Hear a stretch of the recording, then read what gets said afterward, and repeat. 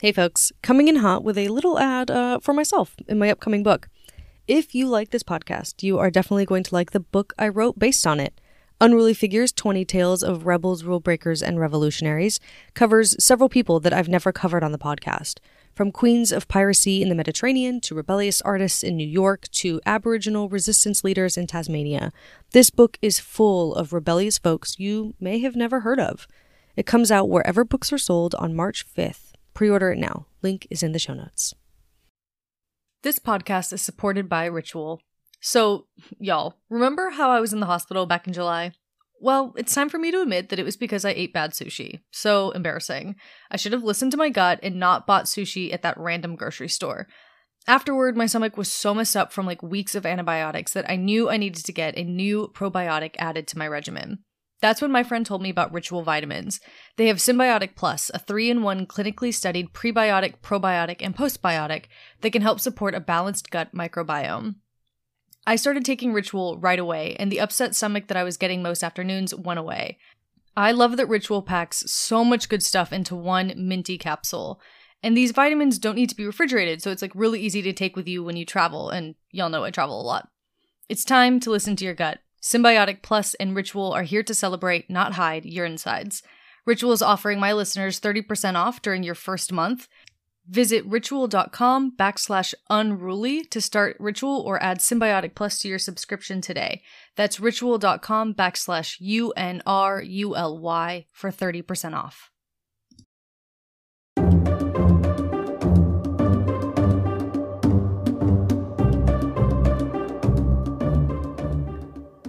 Hey everyone, welcome to Unruly Figures, the podcast that celebrates history's greatest rule breakers.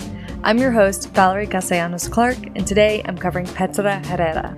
She lived during the Mexican Revolution and briefly disguised herself as a man named Pedro to fight for Pancho Villa. This is sort of a special episode for me because I discovered Herrera while I was researching one of the chapters in my upcoming book. If you like this episode and you enjoy stories about brave female fighters, you're going to like my books. The pre-order link is in the show notes. I would be so honored if you pre-ordered.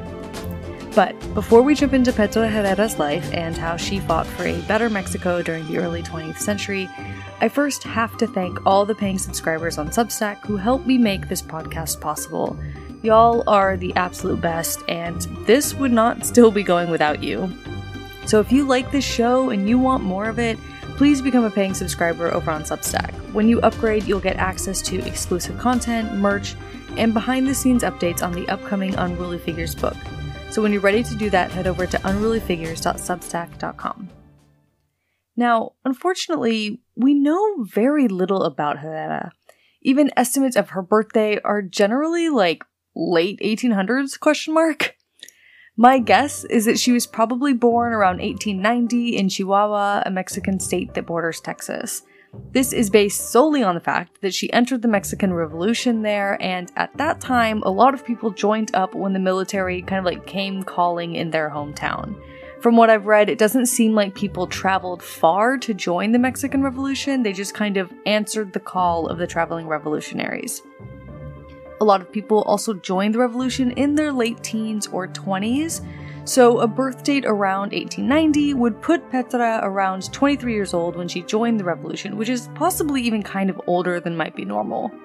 So, Herrera entered the world stage with a boom during Pancho Villa's uprising against the dictatorial president of Mexico, Porfirio Diaz. Diaz and his 3 decades of rulership, known as Porfiriato, were a time of great modernization of Mexico, but also really repressive rule. It's seen as a, quote, progressive dictatorship, 2 words I never thought I'd string together until I started learning about Central America during this time. So, Pancho Villa, who really deserves his own episode here one of these days, had started life as a bandit, but then became inspired by Francisco Madera, the losing candidate in the clearly farcical election which Diaz won, or, quote-unquote won, in 1910. After being accused of, fomenting revolution, Madera barely escaped Mexico with his life.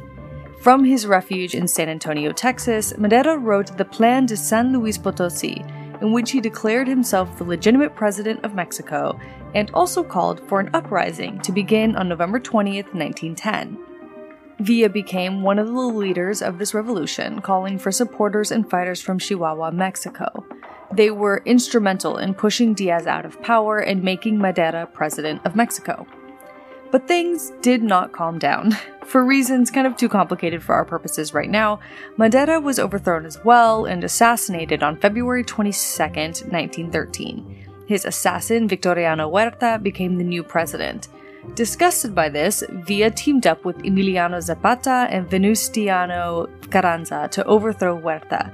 He controlled the División del Norte, the northern part of the army, right on the border with the US. This might actually be part of why we know about Petra Herrera. Because Pancho Villa was so close to the US border, he attracted a lot of looky-loos, basically, from the US. A lot of his revolutionary exploits were captured by Hollywood filmmakers who, brought their cameras to film this revolution and had, a contract with him. Anyway, so this led to a lot of photos of soldaderas, women who followed the Revolutionary Army to cook, clean, nurse, and otherwise provide for the men who, quote-unquote, actually fought. And it's worth noting that the soldaderas were treated poorly by the soldiers they supported. They were often recruited by force and then had to walk while the men rode horses, or if they were lucky, they rode on top of trains while men sat in the shade inside. They, quote, suffered rape, rejection, and victimization to such a degree that in 1925, Secretary of Defense General Joaquin Amaro ordered them expelled from the barracks. Most of them had grown up in poverty, even misery, and they remained miserable during the revolution, even the ones who had come by choice because they were following their, quote-unquote, men to war. In stories about the war, they are often romanticized. Quote, men would write songs about las soldaderas, emphasizing their femininity and overt sexuality in order to diminish their military contributions and accomplishments. But the reality of their lives was, far from romantic. However, some women joined the revolution not to support the men, but actually disguised as men to pick up weapons and fight. It seems like during the actual revolution, these women, when their true identities as women were outed, they were seen as a different group than the soldaderas.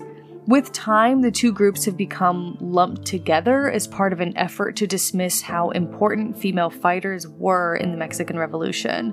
Today, some scholars are trying to wrest them apart again because they occupied very different roles during the actual revolution. Now, Petra Herrera was one of these women. Most accounts agree that she joined Pancho Villa's Revolutionary Army in Chihuahua around 1913. It is possible that she joined earlier, maybe in 1911, but she enters the historical record very definitively in 1913. She joined up disguised as a man and called herself Pedro Herrera. She would even pretend to shave every day to keep up the act.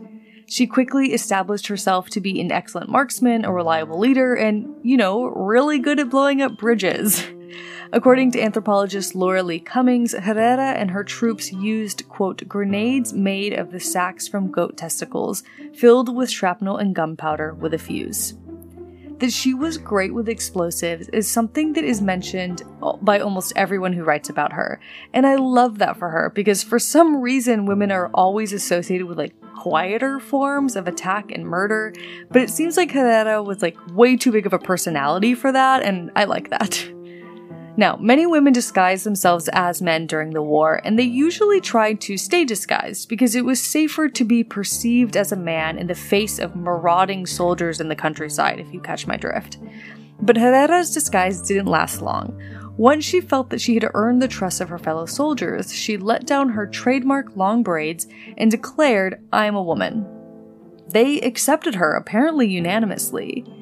Now, in January 1914, according to Atlas Obscura, the newspaper Mexican Herald published, quote, "Rebel leaders here were pleased to receive the first report from Petra Herrera, a young Mexican woman who is commanding a force of 200 men in the state of Durango. She holds the rank of captain in the rebel army," end quote. Now, I think this is really an incredible piece of historical documentation. The fact that this newspaper is acknowledging that she is a woman and she holds the rank of captain in the rebel army, that's awesome. So, a few months later, she and her troops were part of Villa's fighting force in the Second Battle of Torreon, which they won after weeks of brutal fighting in March and April 1914. Villa did not give her credit, and her name doesn't appear in any official record of the fight. But another soldier reported that Herrera, quote, was the one who took Torreon. She turned off the lights when they entered the city. He placed her at the front line of the battle. In a later corrido, a type of Mexican traditional song that focuses on storytelling, names Herrera as a leader of the battle. It goes, quote, on the 14th at midnight, they entered with great violence, Petra Herrera in front, straight to the presidential office. Apparently, Herrera was caught and imprisoned by enemy forces during this battle.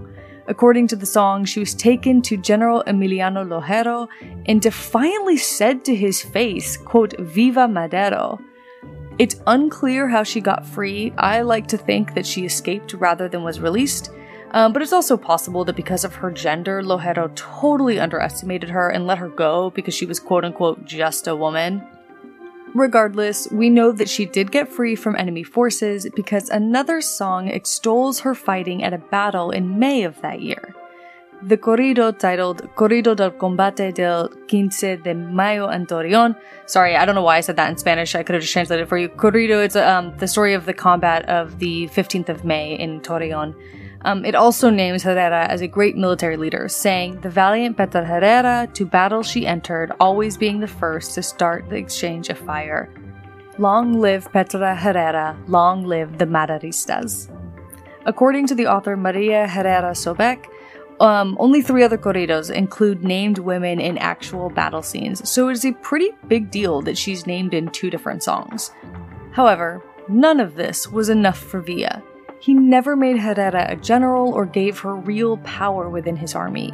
This, in spite of the fact that her success at Torreon gave Villa access to, quote, heavy artillery, 500,000 rounds of ammunition, armored rail cars, the works.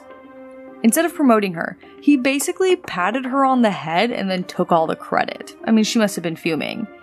Now, it's unclear exactly when things changed, but it seems like soon after Torreon, Herrera left Villa's army and established her own independent force of all women. The numbers range wildly, with estimates from 25 women to 1,000 women, all fighting in this fight against Huerta.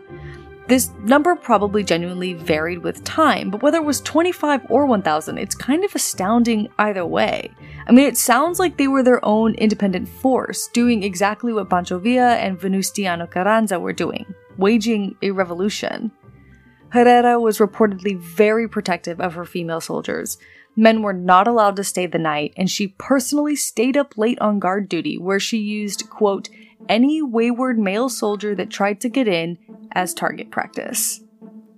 It's possible that it was this all-female battalion that fought in the Battle of Zacatecas in late June 1914. They, quote, held the firing line on the road that led out of the city, ensuring that federal troops couldn't get away. Apparently, quote, anyone who went there died there. At some point, Herrera began to support Venustiano Carranza. He and Villa had begun as allies, but by 1917 they were enemies. Maybe this was when Herrera began supporting him. He would then go on to become president of Mexico on May 1st, 1917. But Carranza was pretty moderate politically and rather conservative socially. When she had an audience with him and once again requested to be promoted to general, he refused. He recognized Herrera's brave efforts during the war and made her a colonel in his army. It's unclear if she was a colonel in the National Army or if this was like a post-dated colonel in his Revolutionary Army. And I make that distinction because just as quickly as he made her a colonel, he forced her and all of her female soldiers to retire. Just like that. According to one observer, they were dismissed, quote, because it was an army of women. Now, details get a bit murky again here. We know that Herrera wasn't done trying to make Mexico better, and she apparently still believed in Carranza's leadership. Instead of going home and leading a quiet life, she put her skills with a disguise to work, and she became a spy for Carranza against Pancho Villa, who was still, rabble-rousing in northern Mexico. She moved to Jimenez, Chihuahua, a Villa stronghold, and became a bartender in a popular bar for Villa supporters. There, she collected intelligence and presumably reported it to someone. Now, I have questions about how someone, logistically becomes a spy for a leader who has dismissed them. I mean, who is she reporting to if Carranza has fired her? My bet is that she was not exactly fired, but just given a different job. The fighting was calming down at this point, and he might have thought that she was more useful with her ear to the ground back in what may have been her hometown. If she was originally from Jimenez or the area, it would make perfect sense for her to return there and resume a quote-unquote normal life. It's unknown how effective her spying was. Unfortunately, she died soon after moving to Jimenez. One day at the bar, the exact day is not recorded, 3 drunk men shot her. We're not sure why they shot her. Were they some of Pancho Villa's soldiers who recognized her and knew that she had betrayed Villa? Had they caught her listening and realized she was a spy? Was she just trying to break up a drunken brawl and got caught in the middle of it? We really don't know. But she died of her injuries. Her doctor blamed her death on infection and, quote, fear of her attackers.